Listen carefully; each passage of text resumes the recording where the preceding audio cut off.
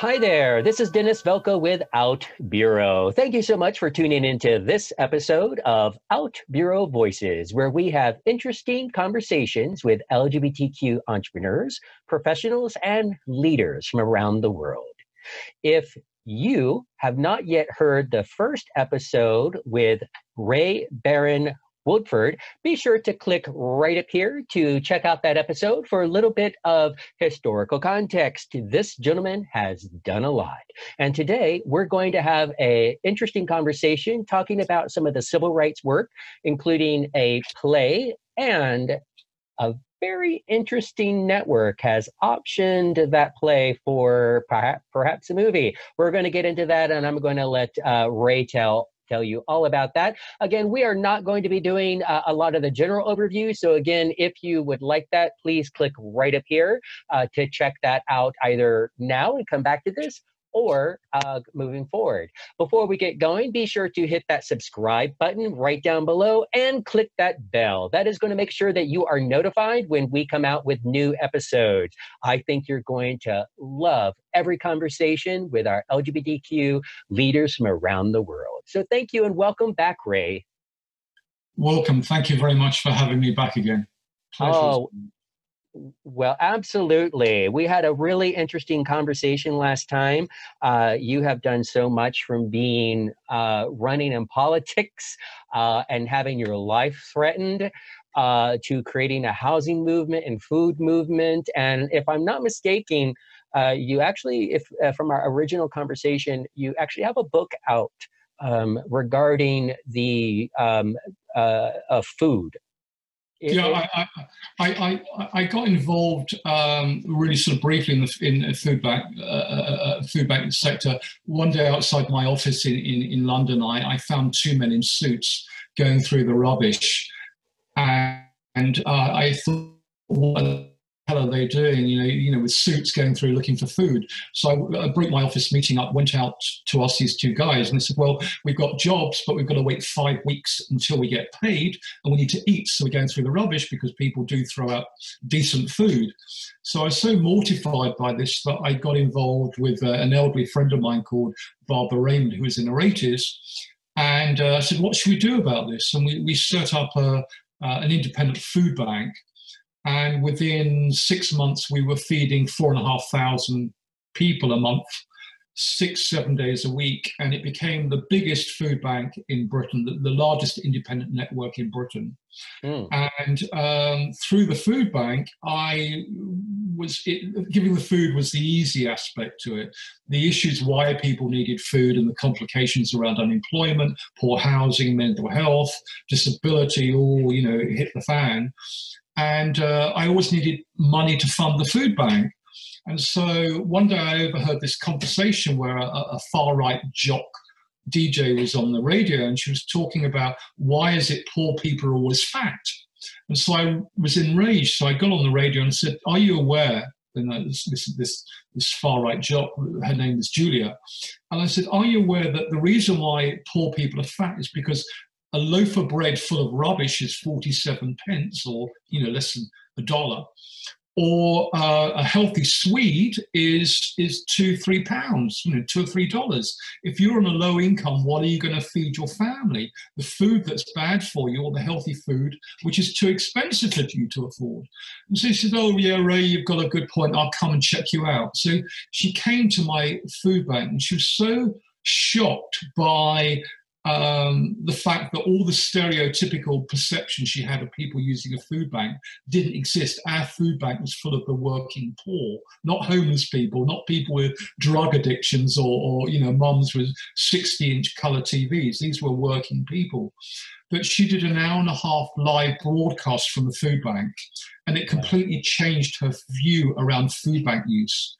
And I'm dyslexic, and I was so moved by realizing the power of media that I wrote my book, Food Bank Britain.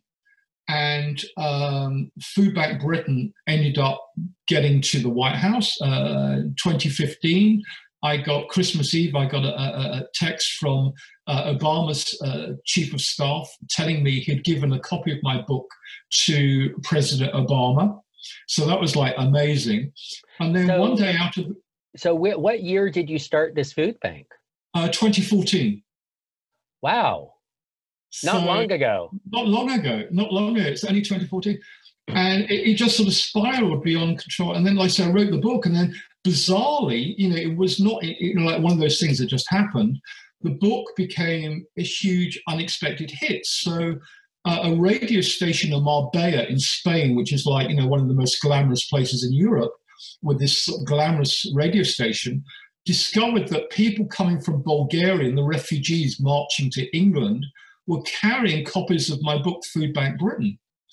And so she rang me up and said, do you realize that your book in Bulgaria is outselling Harry Potter?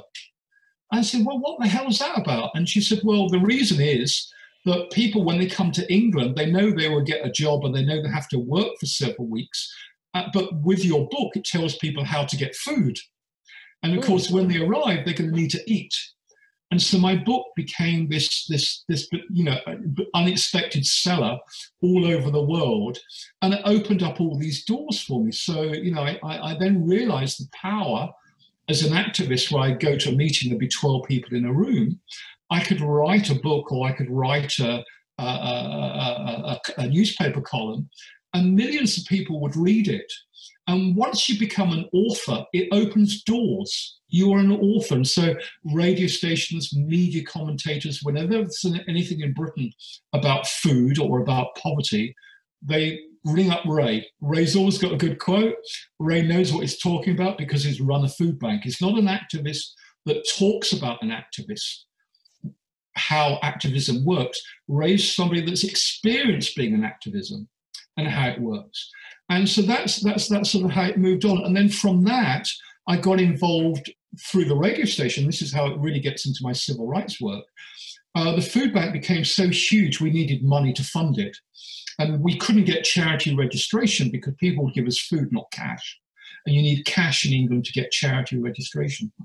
So I discovered this woman called Kath Duncan, who was a civil rights activist in the 1930s. At the time, I didn't know she was LGBT and that she lived in my street where I'd lived in Southeast London.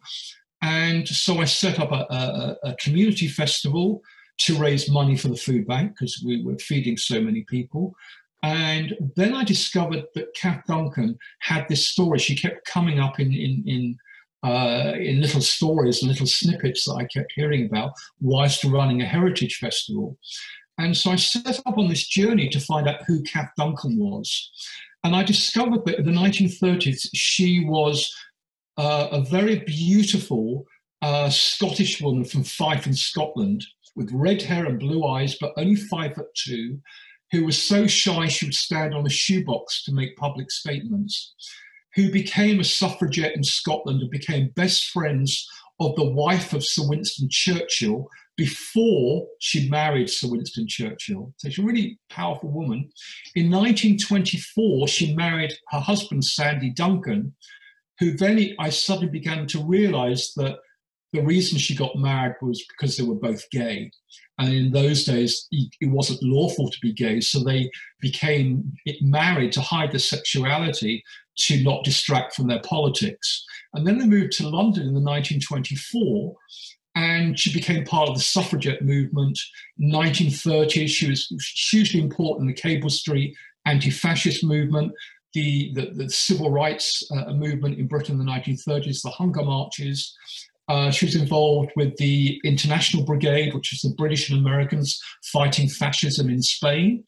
And so I sort of, she was doing so much. She was involved with the first civil rights debate in the House of Commons in Britain. And she was also involved with so many social injustices. A lot of people we know in history are famous for one campaign or another. Kath Duncan did them all. But where she went wrong, she was LGBT. She was also a communist, and it's never been cool to be a communist. And I think that was really the reason why I really came across her. Not much was known about it because nobody wanted to claim her heritage. And as a gay man, I think it's really important that we have our role models, that we have our heroes. And it's not just about Marvel Comics, it's about people that have done extraordinary things. So Kath Duncan was the only woman after Mary Queen of Scots who was jailed, not because of what she would do, but the fear of what she would say would cause a revolution at the time of the Russian Revolution in the 1930s. So extraordinary woman. And then I found out, of course, she was LGBT. And when I was in Scotland researching her, my book, I started writing her biography, which is called The Last Queen of Scotland. And that led into my civil rights work. But everybody said there should be a play. And I thought, well, how do we do a play? And so I thought, I discovered that the first civil rights legal case fought in Britain by the Council of Civil Liberties was Kath Duncan. When Kath Duncan was jailed for protesting it for her civil rights, really? She went to Holloway Prison. She was jailed. And that caused such a national outrage in the 1930s that it led the Council of Civil Liberties to be called the National Council of Civil Liberties because of Kath Duncan, the profile she brought to the campaign. We know National Council of Civil Liberties now, today, as Liberty. And the National Council of Civil Liberties, the organization that all civil rights movements around the world are based on. And it all came about because of LGBT Kath Duncan. And by rights, she should be an icon. By rights, she should be a household name. Wow. And I've been struggling for years to get her recognized. We now have a park bench in one of my local parks. I wrote my civil rights play, Liberty, which tells the story of how the LGBT story and the civil rights movement happened in Britain in the 1930s, because what people forget is that we all know about Stonewall. We all know about Stonewall.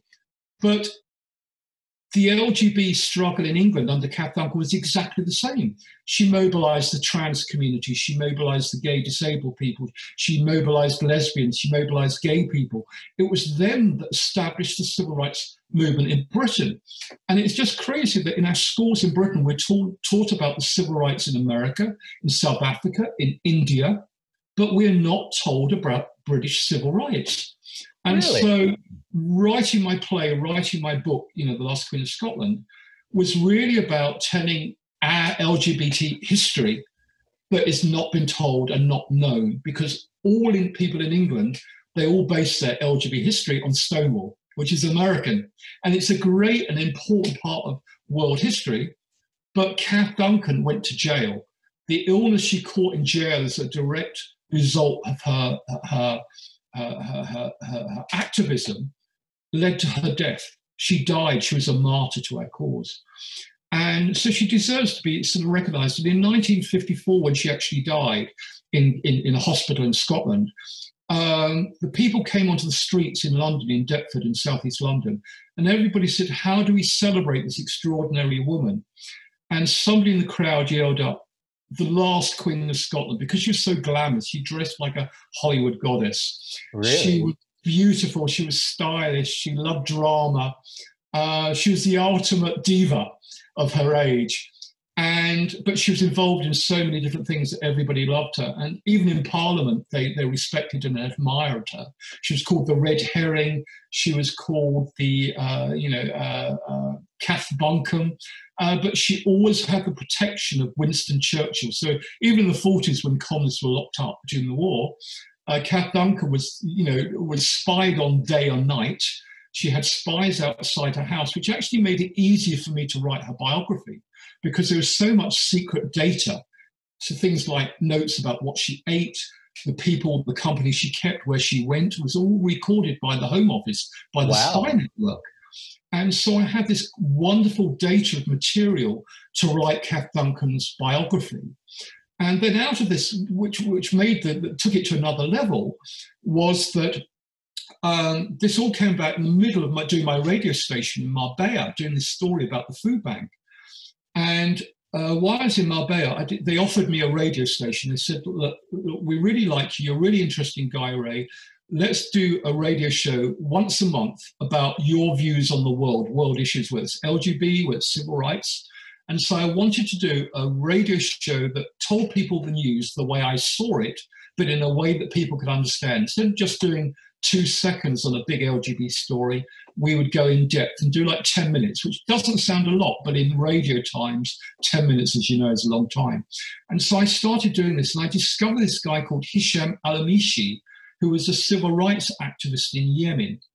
And I'd have him on my radio show once a month to report what was going on in Yemen. And he became so huge because he had such humor and such wit and such clarity in the way he spoke. He got picked up by CNN in America, by The Guardian in England. He became quite a big star. And then out of the blue, he was kidnapped by the Houthis in Yemen and put in a cellar. And actually, he sent me a tweet yesterday. And it's now 3 years ago today, when we're doing this interview, that he was in a cellar in the ground, not knowing whether he was going to be tortured or murdered. Oh my God! And I felt guilty because it was my show that had made him, global, Yemeni civil rights person. And so I set up this movement on social media called Free Hisham. And it got involved with the American Senate got involved, the British government got involved, the UN got involved because of his profile. And suddenly the whole world was trying to get Hisham out of the Houthis. And then out of the blue, somebody said to me, Ray, you're so good with all what you do. Why don't you just ask the Houthis on Twitter? And it was said as a sort of off-the-cuff remark. And so I thought, well, why not? Everybody's on Twitter. If you can get hold of Trump on Twitter, why not the Houthis? So I tweeted the leader of al-Houthi of the Houthis in Yemen, not expecting a reply. And he replied. After about a week, I got a reply from Yemen. And it was the Houthi leader direct, and it was in Arabic, so I had to use Google Translate on Twitter to translate it all. And we negotiated Hisham's release on my Twitter account. And I did a deal. I had to write a story, which I would have written anyway, about Saudi Arabia. And we got Hisham out of Yemen. And he's the only one of the very few civil rights people to escape jail in the Houthis part of Yemen without broken bones, alive with his wife and 2 children. Now he's living in the West. He now lives in Canada. He's working with the UN. And they now expect him to be, the West's favorite, to be the non-corruptible leader of Yemen when the war is over. And all of that came about through the food bank. And so when you talk about sort of activism and stories and extraordinary things happening, who would have thought that, a tweet and a food bank could lead to my involvement with the civil rights movement? And of course, coming back to Kath Duncan. And then I felt that, globally, if I have this power through social media, I need to work with other groups, organizations to sort of empower people. Many organizations, quite often it's just one person and a dog, whether it's LGBT rights, whether it's women's rights, whether it's refugees' rights. Quite often there's 2 people and no money. And so I set up the Kath Duncan Equality and Civil Rights Network, which works globally, giving a voice to all these different groups, empowering them, getting them money to help them do what they need to be done, whether it's getting books to teach refugees English in refugee camps, whether it's supporting LGBT people who are having to be secret because being a Muslim, as well as being LGBT and being a refugee, is extremely dangerous. It's about life and death. And giving these people support and directing them and working with the different political networks I have can actually empower life-saving work. And so that's how my civil rights really sort of progressed from the food bank to the Kath Duncan Network. My play Liberty, which is going to be staged again in 2020 with a really big name cast. I'm really blown away by the big names that want to be in the reproduction of my new stage play Liberty. I ended up writing songs. We've written a song called Forbidden Love. We've written Fly the Flag, which are in keeping with the song. It's not a musical, but I found by writing songs, and when you do a play, you then have something more easier to promote the play, the work. It's less political. And then we found that where we staged it in London, children as young as 10 came and loved it because of the music. And so we found that there is a way of engaging people. So now we're staging it in London 2020 as part of the LGBT History Month. And then we are hopefully going to tour it with Pride around the UK after that. And I've had interest from producers all around the world who want to stage Liberty. So it's really important that our story, the British story, like Stonewall and like, Harvey Milk, the brilliant movie by Dustin Lance Black, also has the same resonance with my book, my play Liberty, and my book, The Last Queen of Scotland. So writing, I found very late, even though I'm dyslexic, that writing, it's not how many books you sell, it's who reads those books and the influence your work has on changing policy and making the difference and saving lives. And I can say through my civil rights work, I've saved lives. And wow. There's not many people that in their lifetime that actually know that as fact. And it's something I'm humbled by and I'm proud by.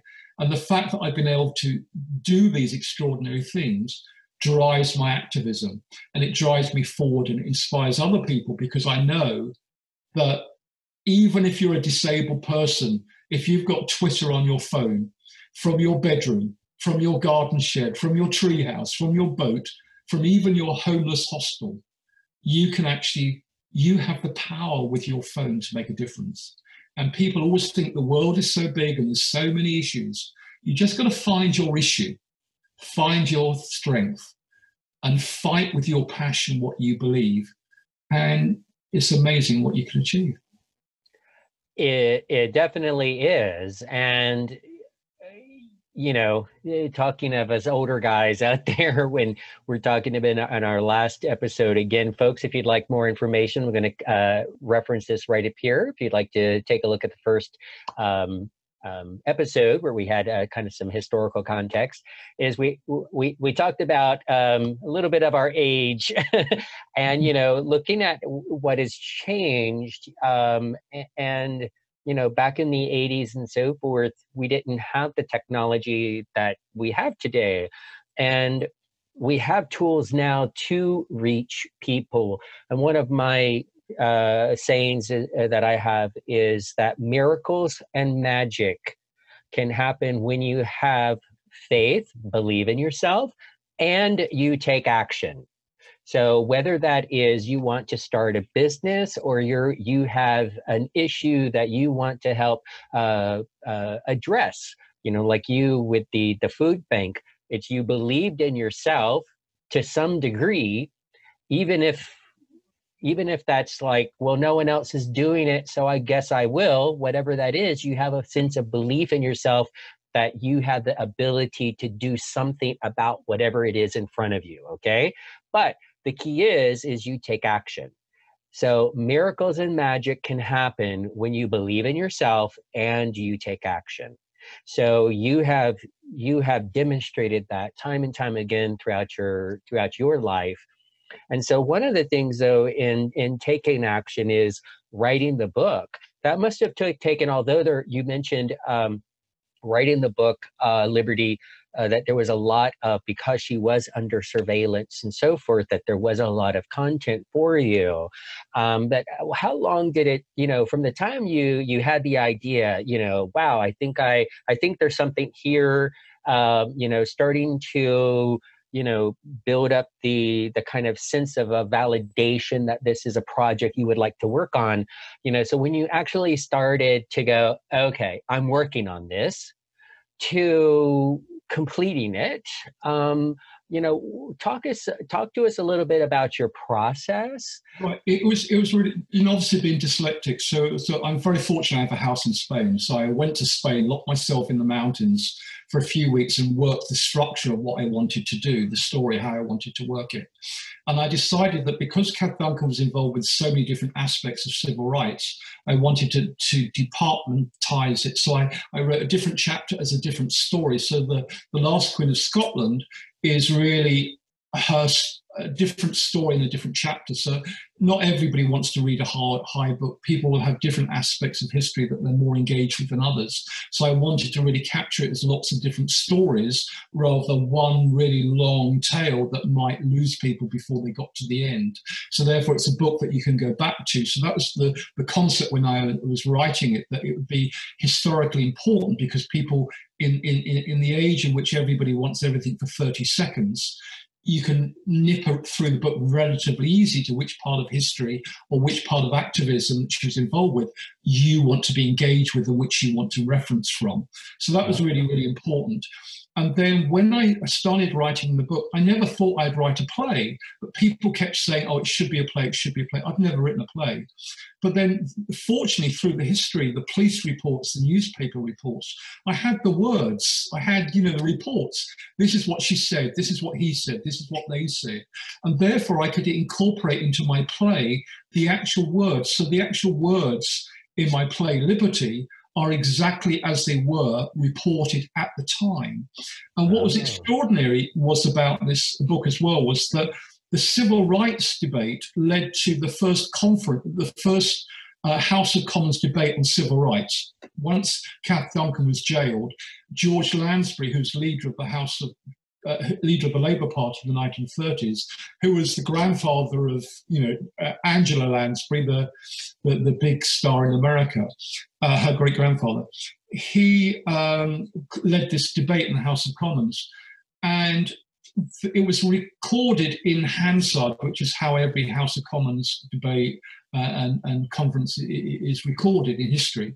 And so I had the actual House of Commons papers of the actual civil rights debate, which I was able, obviously, to take and use the words almost word for word. And of course, I've edited, so it's not too laborious because the debate was nearly 3 hours. So I've edited it so it's relevant from an LGB perspective.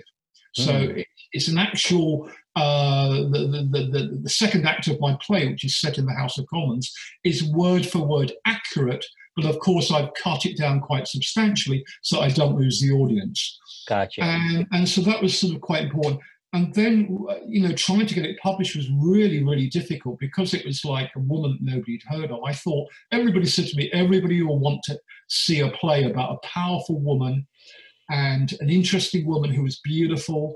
But the minute they discovered she was a communist and they discovered that she was LGBT, nobody wanted to know. And it was by chance that Dustin Lance Black, who wrote Brokeback Mountain and Harvey Milk, saw my play on social media and recommended it to an organization in San Francisco, a very well-known gay organization, who gave me the money to fund it in London. We staged it in 2019, where it won huge acclaim. I'm really proud and honored at the critical acclaim that it got.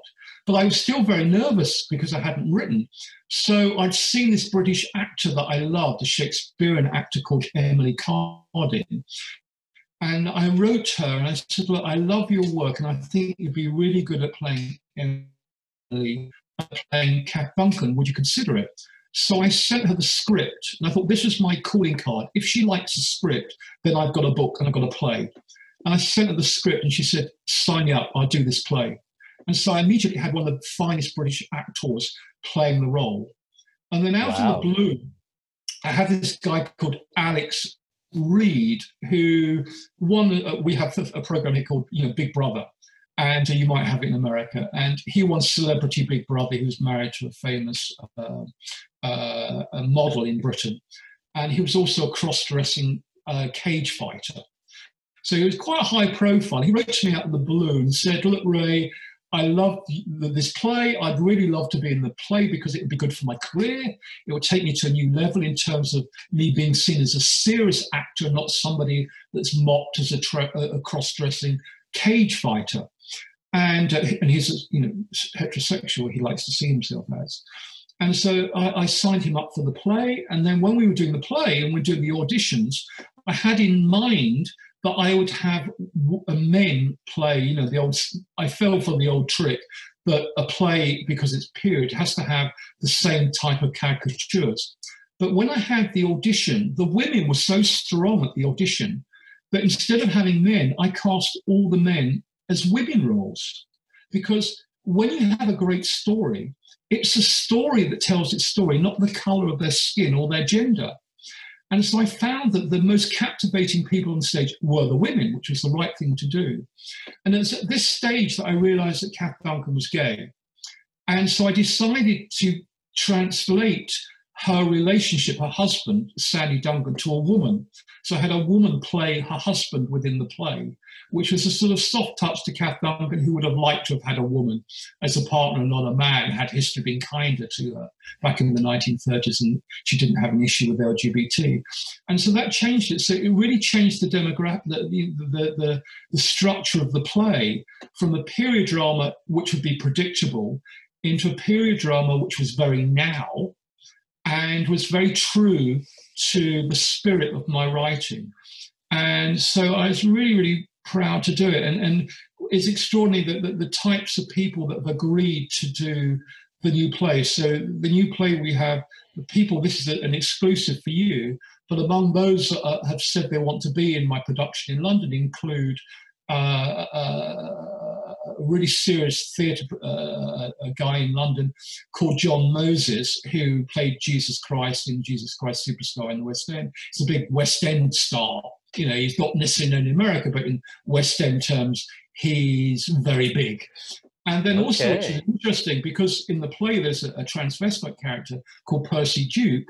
You may still remember, but Marilyn, who was a pop star with Boy George in the 80s, wants to play Percy Duke in the play. So really? I think it's really important that when you're doing the play, that it has, instead of having straight actors play gay roles, I think it's really important to be true to the piece, that you have actors who understand the historical context of your work and the struggle, but also you have LGBT people, whether it's male or female LGBT, whatever their gender, playing those type of characters. And so I have, like, you know, lesbians playing, you know, gay men, whatever, because I think it's really important for the spirit of the work. And then out of the blue, of course, as we now know, is that in October, when all this craziness was going on, I got an email from a production company in LA saying they wanted to sign my play Liberty for film production. And I thought, how is that possible? So I just thought it was a scam. So I ignored it until I got the fifth email. And the fifth email was, are you aware how difficult it is to get a play and a structure like yours you know, made into a production in New York and LA, and to get it broadcast by Netflix? And so I said, it got me curious. So, you know, they were angry with me that I'd ignored them. So I replied to the email. I did my homework online. I searched and checked that this was a legitimate production company, and it was Netflix. And so they tuned me in for a really strange conference call. And I'm not a writer, I'm not a producer. You know, it's all new to me. I just go with the flow, and, you know, life takes me where it takes me, and my work, you know, happens as it happens. And I thought I'd be ringing this producer, you know, as assistant. I thought it'd be just like a girl in the office. And when I got through in this complicated phoning system that I had to get through, there was producers, directors in LA, in London, in New York. There's 48 members of the Netflix team on this phone conference call to sign me up. Oh my gosh. Liberty. It was extraordinary. And then it was like, we want you, we love the play, and we're not sure whether we want to do a period drama about Kath Duncan, or whether we make a film and then we do a period drama series. And their issues has always been about the fact that nobody knows Kath Duncan. They've got issues, the fact she was a communist, so that's sort of an issue with them. But I'm trying to sell it at the moment on the basis, let's do a film about the British civil rights movement and focus on Kath Duncan. And the communist side is very small, and so it's not, you know, not the focus of the film. And then if that's a big success and it wins Oscars, because we keep hearing about all these women that want great roles, you don't get a better role than playing Kath Duncan. And then from the film, you do the period drama series as the fallout. So that's where we have been at. And then a week later, they sent me another email, and they allocated me a producer to be responsible for my welfare, a producer. So they didn't tell me it was the producer at the time. They just said, we've got this woman who's looking after you. So I had this number I had to ring in New York, and it was one of the top New York was one of the top women producers in America, who was responsible for my welfare, for my work. So, and there I was chatting on the phone to her in New York, and it was like, it was just been, the whole experience had been so surreal. And of course, then COVID hit in February this year.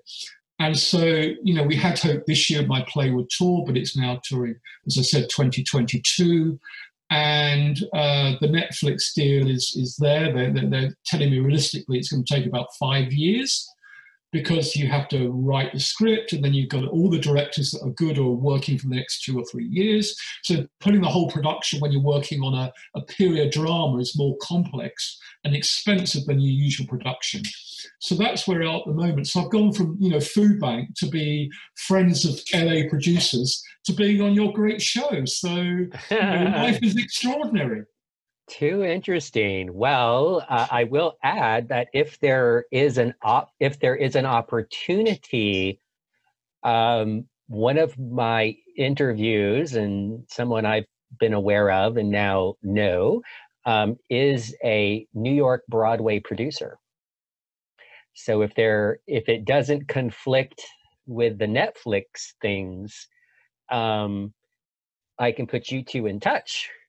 Because he has produced several hit shows in New York, and of course that too is, you know, temporarily shut down due to the COVID and so forth that we're going through as well. But the fact that these things take time, be happy to make that introduction for you. I think it would be something. I don't know him well, but certainly being an LGBT focus, it might be something of interest. Who knows? It's great. It's a rad. And what I've been very careful with the play is to design a play that doesn't need a stage. So the concept of the play is it works with the audience. So bizarrely, it works very well in a COVID time, which is why it's being staged in London in 2020, because the audience are part of the cast. The way it's designed, it doesn't have a stage.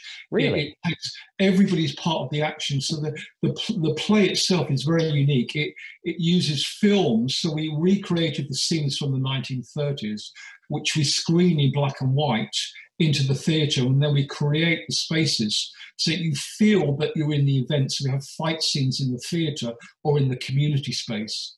So it's very cheap production to produce, because 1930s fashion is still very now, so you don't need a costume designer as such.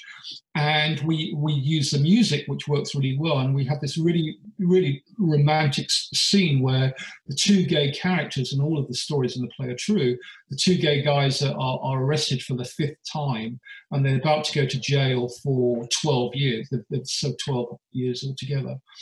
And this song is their arrest. And at the time, the song in the 1930s was the tango. What people forget is the tango was written for gay men, for men to dance together. The original tango was men dancing with men. And really? So with my husband, we wrote Forbidden Love, which is this tragic love song with these two gay men singing and dancing together. And then we project onto the wall at the back the dream of these two amazing Latin American dancers doing the tango in line to my song, Forbidden Love. And then the guys dancing on this film are these two gay guys who are dreaming if only they could put their fingers through their hair and dance the tango together. And so that's how I got, so that the music is, and then because now we have Marilyn who wants to be in the play, we're now writing a unique song for her, Percy Duke Ballad, for the second act. Because when I wrote it, I didn't think the music would be so important, because I'm not a music writer. But people loved the songs so much, we wrote 3 songs for the first act, that we've now decided in the second act to write 3 more songs, 3 original songs. And we feel that gives the play global hits. So even if you have language issues, the action of the play and the way it's staged and set translates, whether it's Spanish, Chinese, Italian or Norwegian. And so I think that's, and when you're a writer, what you want your work to be staged and the story told as broadly as possible. And I think I've done that through my play. And I think what makes it different, because of my history of an activist, I can translate that activism through my writing to be very accurate. And one of the extraordinary things about my play, on the opening night, an old man came to my play called John White, and he was 99 years old. And he had marched with Kath Duncan in the 1930s as a young man. He was 99. Wow. And he came to the play, and at the end of the play, the cast all came out, all in their costumes. And I even had Emily Carding wearing the hat that Kath Duncan wore in the 1930s. Somebody had this hat in their shop that they'd kept, you know, as a family emblem, as symbol for all those years. And I found this hat and Emily wore it. And they all came out and greeted John. And he was in tears and he was so moved by it. And I said, John, have I done a good job? And he said, I'm here with my comrades as I was in the 30s. And the character portraying the accuracy of the work. We even did things like we had tobacco candles. So when people came into the hall, we lit candles that smelled of tobacco so that people get the feel of the space that would have been when they were in the 1930s. And so we took him through the smell and through the production, the costumes and the banners and the black and white films that we screened, that we to what it would have been like in the 1930s. And when you've got somebody of 99 years of age who lived that period and who remembered it, and it brought it back so clearly for a man of 99 that felt he was, you know, 19 again, you know, that was, out of all the things I've ever done in my life, that was probably the most powerful because I got it right. And then I thought, Kath, wherever you are up there, I think I've done you justice with my play, with my book. And it's not about how many books they sell, it's the story that it has and the people that get inspired by, you know, The Last Queen of Scotland and by my play Liberty. Wow, you've researched, you've written a play, you have all of the senses going on, you've written mute, so you've got the words, you've got the acting, you've written music, and you even go to the smells. Wow, you have me excited. Now I want to see this. I want to experience this.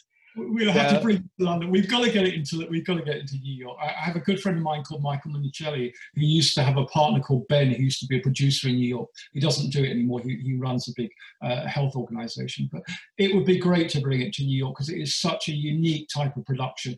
And the reason why we're staging it in London for a limited run in 2022 is really to have big names. And I mean, the main star of the show will be somebody that everybody in America knows. Because what I'm trying to do with this play, not stage my play, I'm trying to break it as a major work. And I think a combination of the Netflix and the staging in London with a very famous cast, with a big star in the lead, will actually establish it as a really important work. And that hopefully will put the speed dial on Netflix to actually bring forward 5 years to 2 or 3, which is what I'm hoping for.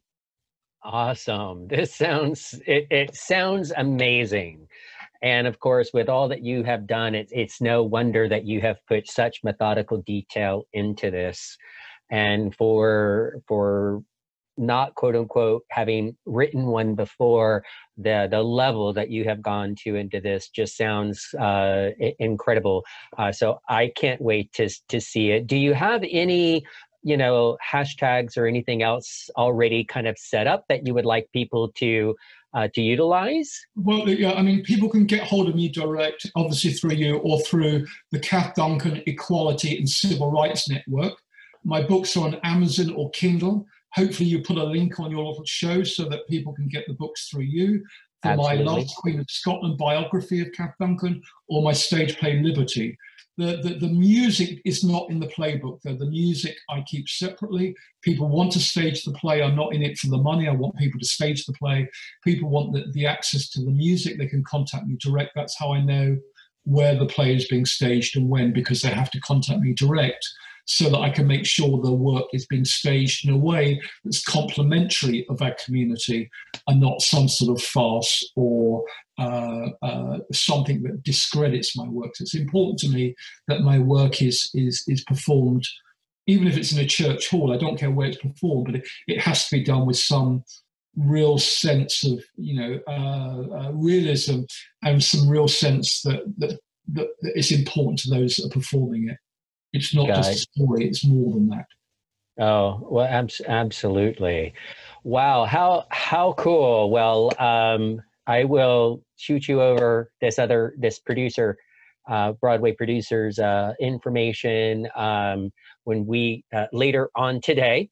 So again, definitely we'll have links here on YouTube if you are viewing this on YouTube, as well as, of course, we will have our episodes page, which will have both the YouTube video, as well as links to all of the audio versions. So if you are listening to this on Apple Podcast, iTunes, Apple Podcast, Stitcher, and so forth, be sure to check out OutBureau at outburo.com for the episode page. We'll be linking to those books where you can find out more information on them. And of course, Ray, as events unfold in and around this, would love for you to keep me directly informed, and would love to have you back to chat more about this, again, as events come forward. So what I'd like for folks to do is to take a few moments, and down in the comments below, please go ahead and share your thoughts about this, but also perhaps give a shout out to Netflix. Be sure to tag them with hashtag Netflix or the @ at Netflix, along with your comments and questions for Ray regarding his play, to hopefully bring, again, visibility. Perhaps we can help fast track this on the Netflix schedule. Well, Ray, this has been such a delight and an interesting conversation. I seriously, you're describing it just has made me want to see it, and hopefully that'll make our audience want to see and participate with this as well. You bring up a really great point. There are so many people within history that have done great things that also happen to be LGBTQ.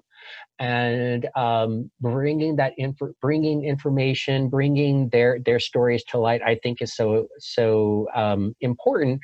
And you highlighting a key figure from your part of the world, I think is awesome. So looking forward to more people learning about Kath Duncan through your great work and your focus on her as a civil rights leader who's impacted the globe. So thank you so much. Great. Thank you, Dennis. I can't wait to hear it all. Absolutely. Well, thank you again for tuning in to this episode of Out Bureau Voices. Be sure to hit that subscribe button down below and click that bell to ensure that you're notified when new episodes come available. And as mentioned, also, if you'd like to listen to these episodes on the go, although I love the facial expressions like this, be sure to follow us. And again, hit Out Bureau. You're going to see episodes up at the top, and you're going to have direct access to the 14 different podcasting applications that we're on. You can even ask your Amazon Alexa to play Out Bureau Voices, and she'll do it. Thank you so much. This is Dennis Belko with Out Bureau. That's OUTBURO.com. Bye-bye.